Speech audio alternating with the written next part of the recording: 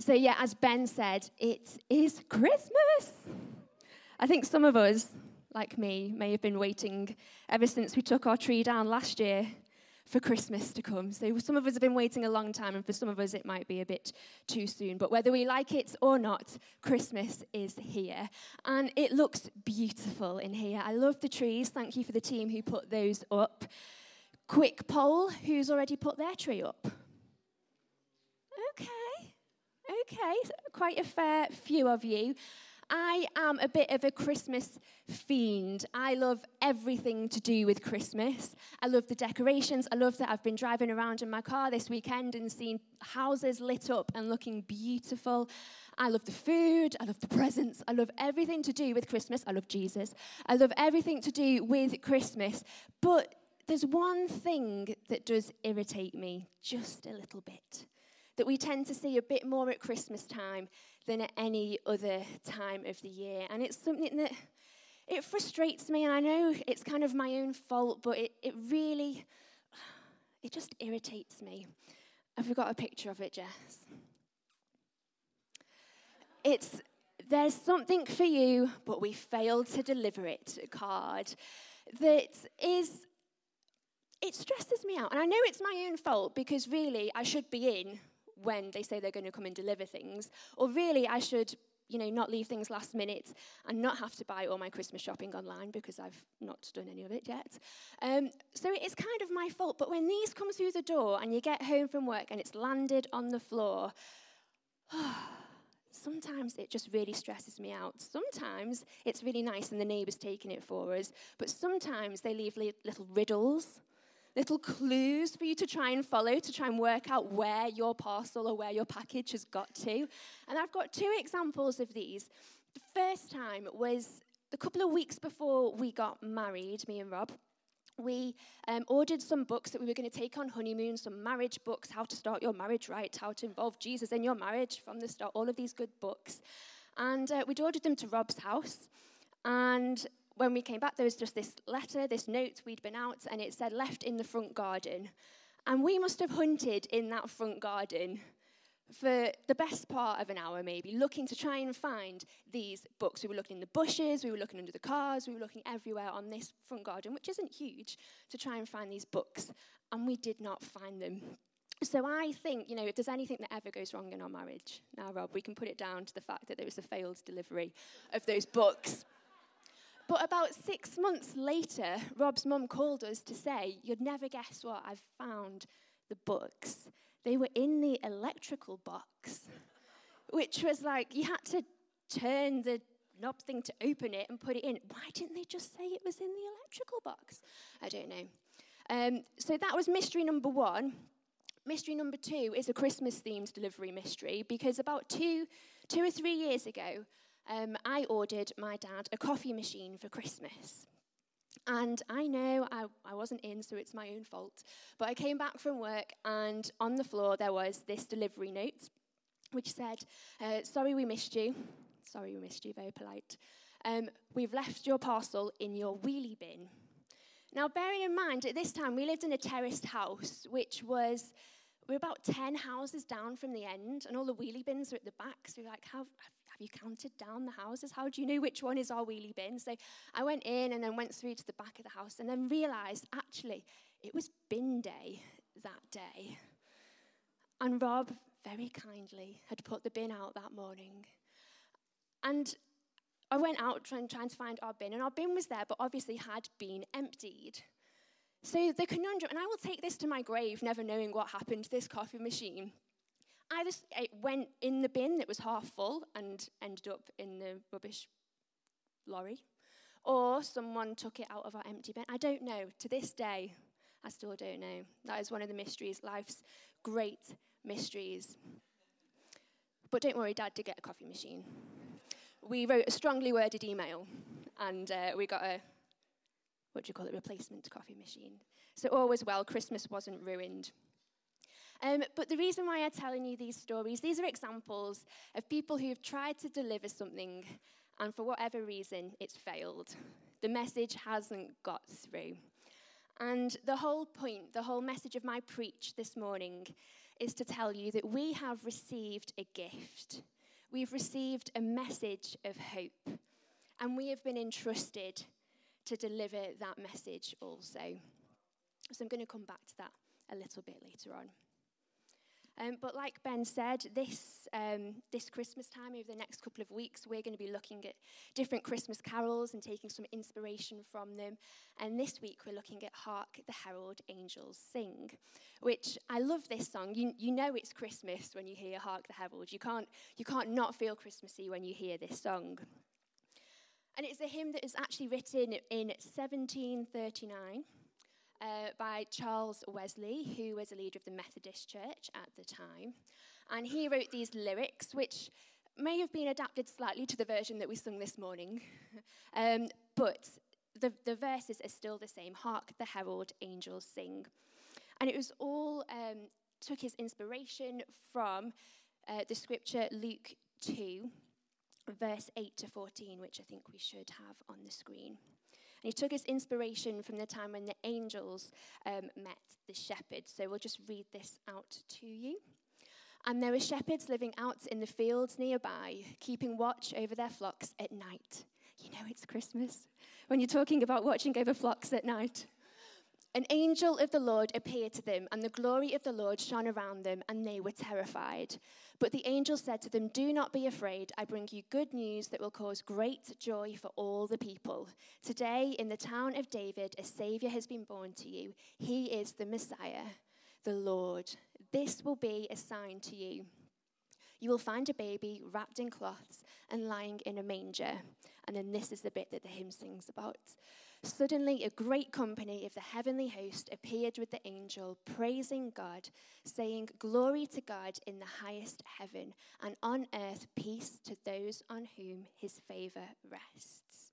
So we have this image, this wonderful image of the sky just filling with angels proclaiming the birth of Jesus.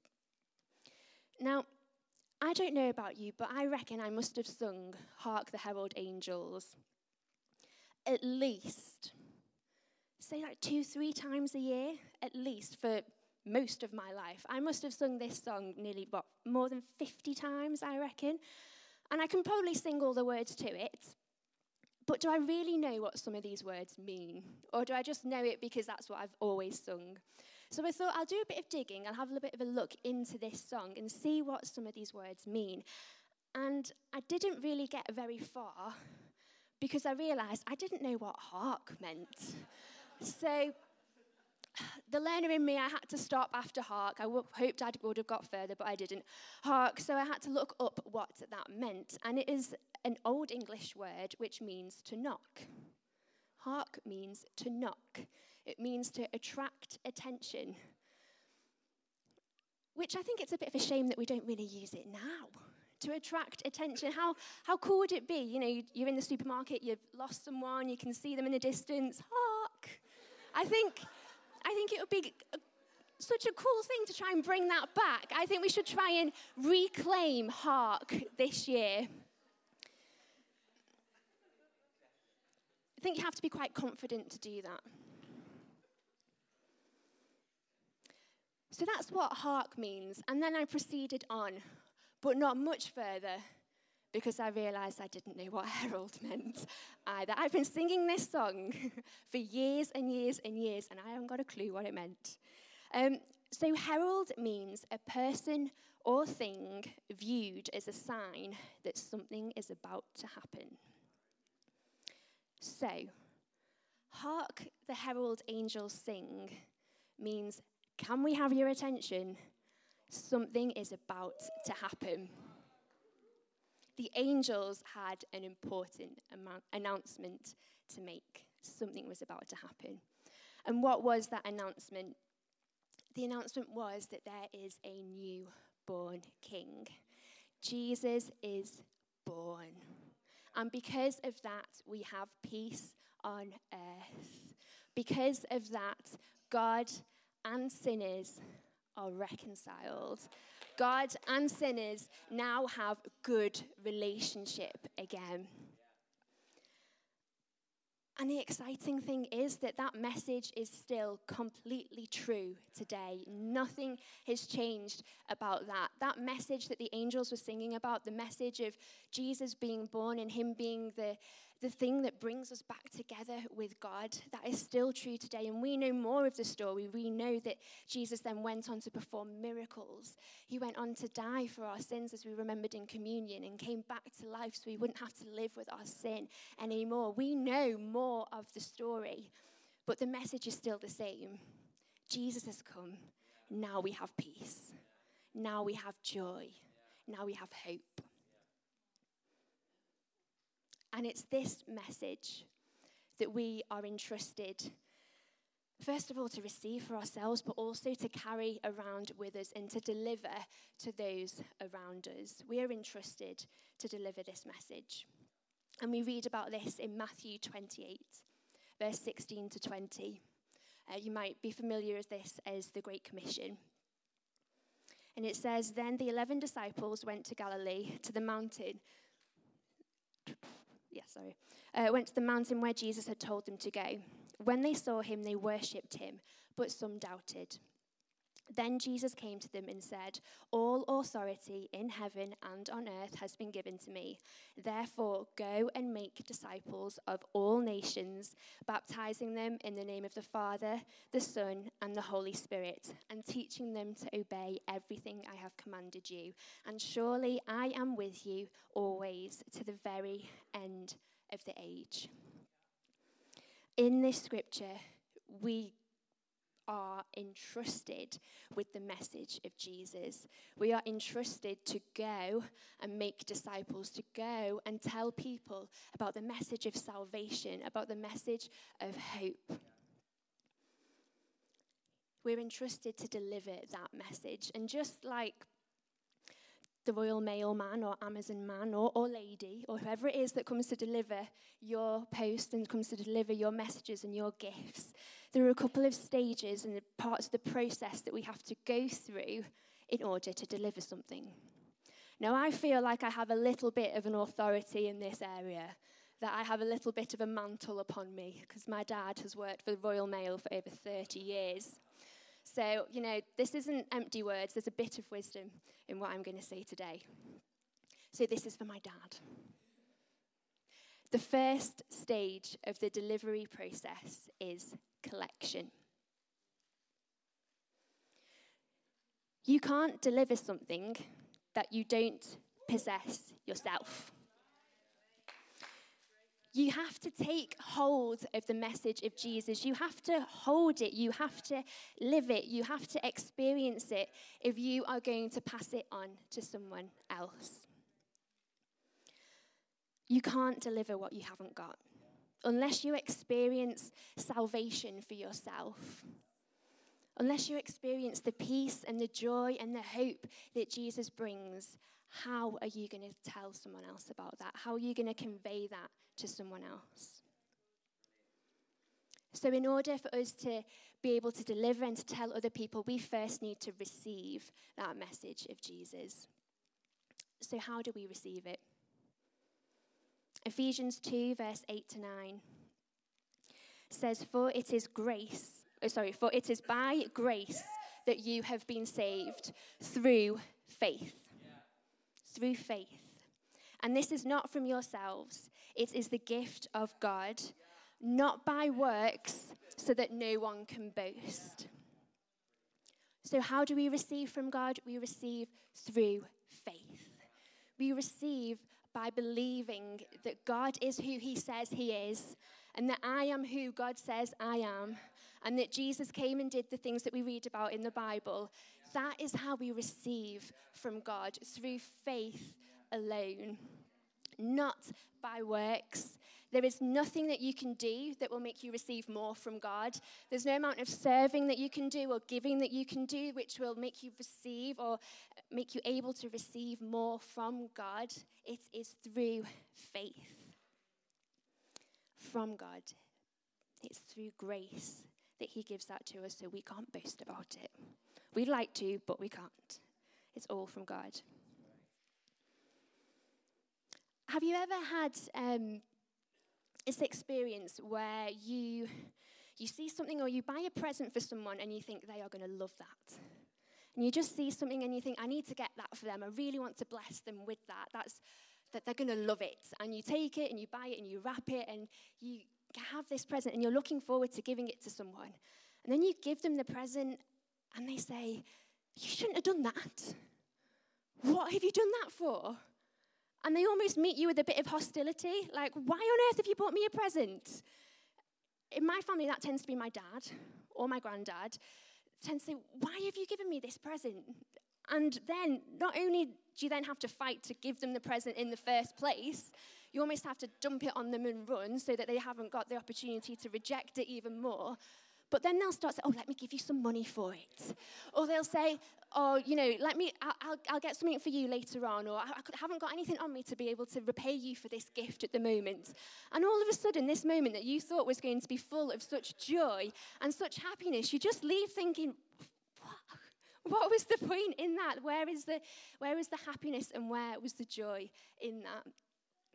And sometimes I think that that's what we can be like with God. I think God has got such wonderful gifts for us. And sometimes we have such difficulty in receiving them. For whatever reason, we kind of put up those barriers and we think, I can't possibly receive this. I need to do something in return in order to be able to receive this. So I need to give something in order to be worthy of receiving this gift. And I think God wants to challenge us this morning to be able to receive from him a bit better, to be more open to receiving from God, not to feel guilty about asking God for things, not to feel guilty about receiving the peace, the hope, and the joy that he has for us. I've got a quote from St. Augustine who says, God is always trying to give good things to us, but our hands are often too full to receive them. God is always trying to give good things to us, but our hands are often too full to receive them. So I suppose my question is, what are you holding on to that might be stopping you receiving from God? What are your hands full of at the moment that is stopping you from receiving from God? Maybe it's just busyness. Maybe you're holding on to tasks and to-do lists and trying to be in control of things. Maybe you just can't let some of that stuff go, and that's what's stopping you from receiving from God. Maybe it's pride and wanting to think that actually we can do everything on our own, and maybe we don't need God to help us out. Maybe that's a bit of an issue. Or this is a bit of a thinker. Maybe you are holding on to what God might have told you in the past. Maybe you're holding on to what God did for you in a season of your life, maybe months, maybe years ago. And it's not bad to hold on to those things, but maybe you're holding on to them so tight that you're missing what God is trying to do with you now. Maybe you're missing what God is trying to give you and tell you in this season because you're holding on so tightly to what he's given you in the past. How can you open your hand a little bit more this morning? What is it that you can loosen up? What is it that you can let go of just that little bit so that you can receive more from God today? Because you can't pass on what you haven't received yourself. You know that there are people that need joy and love and peace, but you can't pass that on until you are receiving it from God yourself. So that was collection. The next stage in the delivery process is transportation. And this is where my dad comes in because he's a HGV driver. So he has been transporting our goods for over 30 years. And it was the coolest moment ever when he actually pulled up outside our house because he left some important document or something when I was a kid, pulled up in his big HGV outside our house to come and collect something and let me sit in the front of it. That was a super cool moment of my childhood. On to another super cool moment of my childhood. Because when we were in primary school, we had a Christmas post service that ran through school. And as you went in the reception area, there was this big post box, although actually I've probably grown a bit since then, so it's a big post box. And you could put your gifts and your cards into the post box. And then the week before Christmas, 2 pupils were chosen from year 6. 2 pupils who had been good. They could be the Christmas delivery people, the post boy and post girl of the school. And one day I was chosen for this task, which was, the bee's knees in itself. I already felt good about myself, but just to make it even more super cool, we got to wear a sash that had, I can't even remember what it had on it, but I just remember wearing this sash and thinking, I have made it in life. I'm very important, don't you know? And me and this other child, we would then open the post box and we'd split up all the cards and the gifts into the different classrooms. We'd plan our route and we'd know where to go. It was only a tiny primary school, but it felt like a huge mission to go on. And we went to the classrooms and we passed these cards and these gifts on to the children. And we were kind of playing this game as we were delivering the gifts.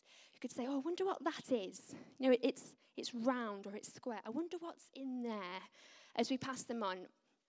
And we never found out what they were, but we had fun playing the game. We never found out what those gifts were. And I think sometimes we can receive from God, we can receive salvation. And it's not like that's a gift that has to stay wrapped for you to pass on to someone else.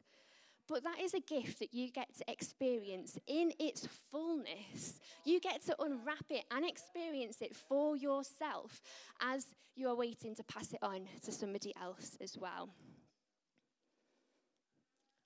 The message of the gospel is a gift that we get to experience as we carry it around with us. And as we journey through life, we get to experience its power and effect. Hebrews 4, verse 12 says, "For the word of God is alive and active, sharper than any double-edged sword. It penetrates even to dividing soul and spirit, joints and marrow. It judges the thoughts and attitudes of the heart." Sounds a bit painful. But actually, this scripture is saying that the word of God is alive and active. When you receive the message of Jesus, when you receive salvation, it becomes alive and active in you. It is doing a work within you. It gets to work on some of those attitudes that are maybe not right in you. It gets to work in some of the parts of your soul that aren't healthy for you, and it encourages the good stuff in you to grow and develop too.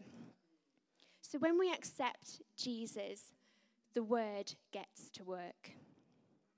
It's actively cutting back my attitudes. It's actively doing a work within me. And I think sometimes we can get discouraged because we might not see instant change. We might accept Jesus and kind of go through life a little bit and not see, my life's not getting really easy, or I'm not becoming so much of a better person straight away. But we have to trust that there is change going on.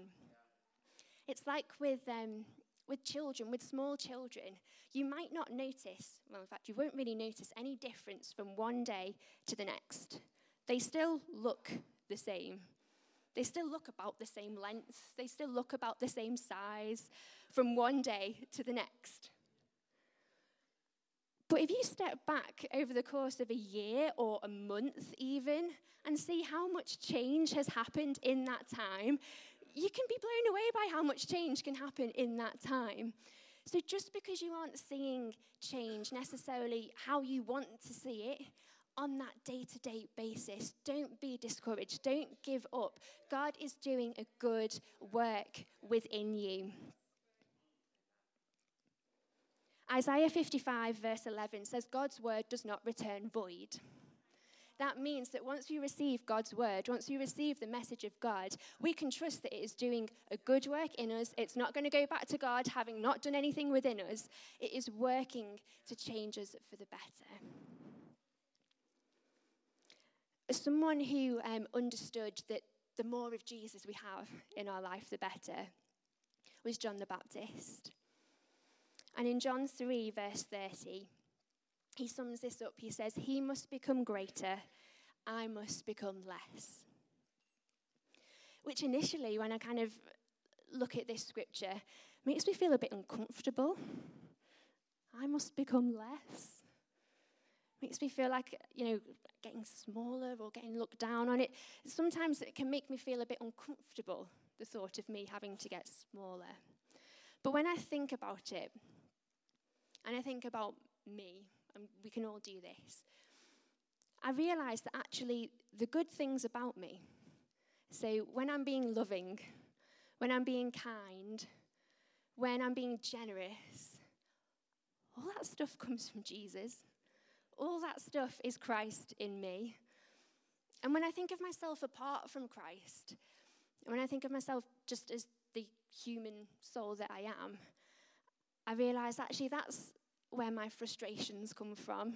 That's where my anger comes from. That's where my desire to sin and to maybe not do things right comes from. And so really, when I break it down and think about it, the more Jesus increases within me, the better person I am, because God is good and God is love, and everything that is good comes from God. And I want more of that in my life. He increases within us when we listen to his voice over ours. He increases within us when we maximize the power and the volume of Jesus' voice in our lives. And this is something that only really comes about sometimes when we go through difficulties, when we go through trials.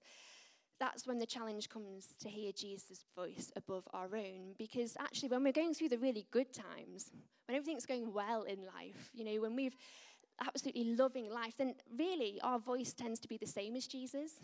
We tend to think, you're doing really well, everything's going great, God loves me, and we can be really positive about things. But actually, when we go through difficult times, when we go through trials, that's when my voice sounds really different to Jesus's. So, for example, when I was coming up to leaving high school, I had a careers meeting with some careers guide that had never met me before, but spent half an hour with me, and I was telling her about my dream of becoming a doctor, and this is what I wanted to do, and I'd worked really hard to try and get my application together. And she told me, she said, I don't think you should apply for this. I don't think you'll be able to cope academically with it. I don't think you'll be able to cope with it. That's what she told me. And I had my application kind of ready to go on UCAS. That was what she was telling me. And I went home, and I just had a bit of a moment of almost panic, like, what else am I going to do with my life? This is what I had my heart set on doing. What else shall I do? And I kind of started looking at other courses. I was like, no, this isn't what I want. But in my heart, I was starting to think, well, what if maybe I can't do this? I can't do this. But then listening to Jesus' voice within me, he was telling me that actually you can do this. He was telling me that you can do it because I'm with you now, and I'm going to be with you every single step of the way and every single day in medical school. I'm going to be with you then too. So I had the choice. Am I going to listen to my voice? Am I going to listen to Jesus' voice? And I'm glad that I listened to Jesus' voice. Otherwise, I wouldn't be here. I wouldn't be in Stoke. I would be somewhere. I don't know where I'd be. Let's not think about that. And also, when we go through these difficulties, when we go through these challenges, that's when it's the choice. Do we listen to God's voice? Do we listen to Jesus' voice? Or do we listen to ours? For example, when I say panic, God says peace. When I said I should give up, God says you can do it because I'm with you. When I say that I'm scared, he says you can trust me. It's okay. And when I say that I'm not good enough, he says that he chose me, that he predestined me. He chose me. So the journey of discipleship is choosing to follow Jesus' voice in our lives. And that only really comes from going through some stuff in life. Making his voice his message the greatest thing in our life. Discipleship is allowing him to increase within us daily. And as we transport and carry around this message of Jesus, we will then see transformation within our own lives too. So we can receive the message of Jesus. We can transport the message of Jesus. But the third and the last thing, part of the process, is that we are entrusted to deliver the message of Jesus. Because it is the most amazing message. It is the most fantastic news. The gospel that we have salvation, that we have a place in heaven, that we have a relationship with Jesus is the most amazing news. And it's our responsibility to share that with others. But as when we read the scripture, the Great Commission, this message is for everyone. It says, go to all nations. All nations. That even includes my street and my job and my workplace. That includes everyone who I meet every day. We have a responsibility to share the news and to share the message of Jesus with. And sometimes it can feel like such an overwhelming task that we say, no, what's the point? I can't really make a difference here. But can I just remind you that someone once told you about Jesus? Whether it was one person, whether it was a couple of people over time, someone told you about Jesus. And aren't you so glad that they did? It might seem like a huge task, but it's about the one-to-one conversations about Jesus. 1 Peter 3 verse 15 says, but in your hearts revere Christ as Lord. Always be prepared to give an answer to everyone who asks you to give the reason for the hope that you have, but do this with gentleness and respect. Always be prepared to give an answer to everyone who asks you to give the reason for the hope that you have. I feel like this scripture kind of gives us a bit of a key.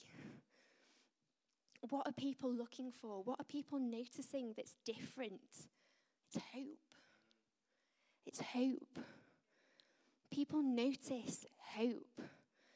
They might not, be bothered by the fact that you go to church, but they're bothered by the fact that we've all received some really bad news and you're not panicking like everyone else.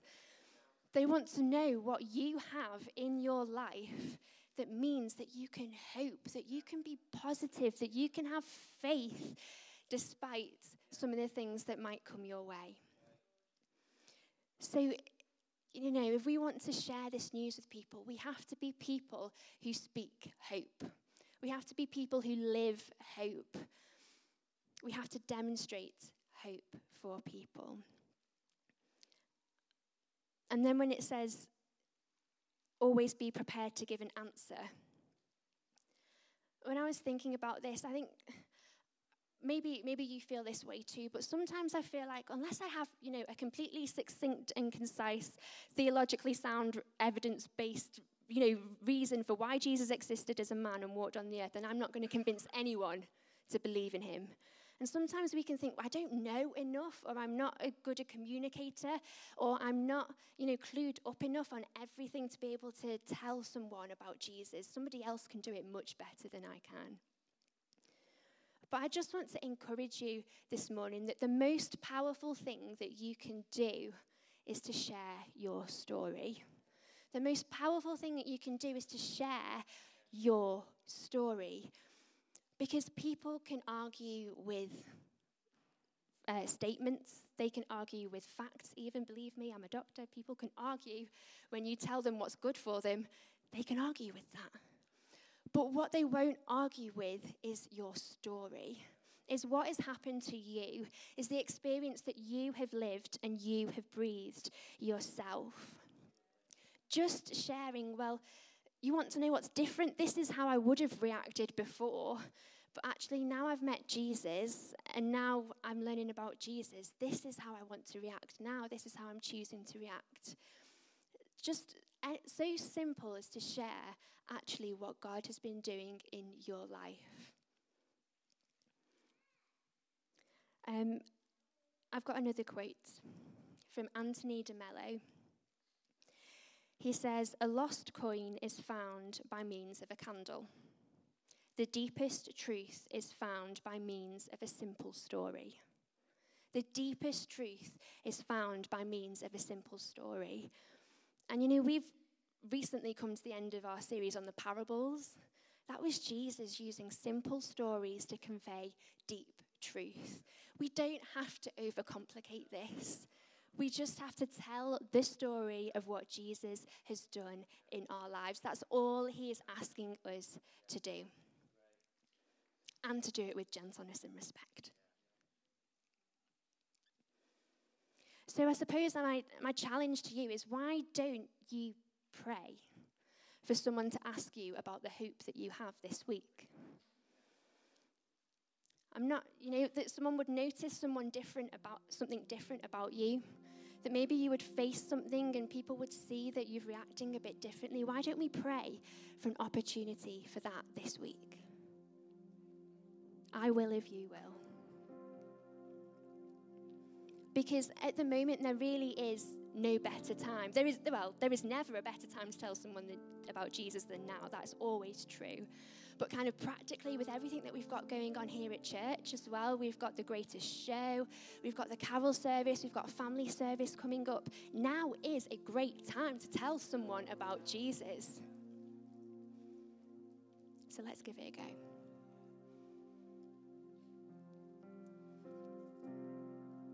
So just to bring things to a close,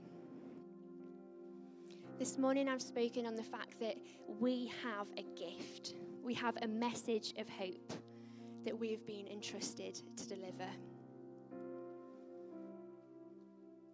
And my questions for you, first of all, is, have you received it? Have you received that message of hope? Have you received Jesus this morning? My second question is, are you carrying that message with you? Have you left it on the side, or are you carrying that message of Jesus with you? Are you letting him do a work within you and transform you? And last of all, who are you delivering it to? Let's pray that we would have opportunity to share that message, to share our story with others. So, just to finish, and in a bit of a response, I'm going to ask the band to come up and join me, if that's all right. But we're not going to sing straight away. As I said, and as Ben said a bit earlier on, we are looking at these hymns, these songs, these carols in a bit more detail and trying to find some inspiration from them. And actually, as I was reading through the words to Hark the Herald Angels Sing, there is so much truth within them. There is so much encouragement within these words, explaining the message of Jesus that is available for us today, and that is available for us to deliver to other people. So what I thought we'd do, if it's okay, if I can just ask you to stand. We'll see how this goes. Don't worry, I'm not going to sing. But I'm just going to read through the first 2 verses of Hark the Herald Angels. And as I do, I want you to kind of imagine that scene of the angels appearing, filling the sky, this amazing and magnificent event that happened. And I want you to appreciate that it is that message that we have today. It is that message that is open and available for us today. So if you'd just like to close your eyes, I'll read, and then the band can play for us. Hark the herald angels sing, glory to the newborn King. Peace on earth and mercy mild. God and sinners are reconciled. Joyful all the nations rise and join the triumph of the skies. With angelic hosts proclaim, Christ is born in Bethlehem. Hark, the herald angels sing, glory to the newborn King. Hail the heaven-born Prince of Peace. Hail the Son of Righteousness. Light and life to all he brings, risen with healing in his wings. Mild, he lays his glory by, born that man no more may die. Born to raise the sons of earth, born to give them second birth. Hark, the herald angels sing, glory to the newborn King.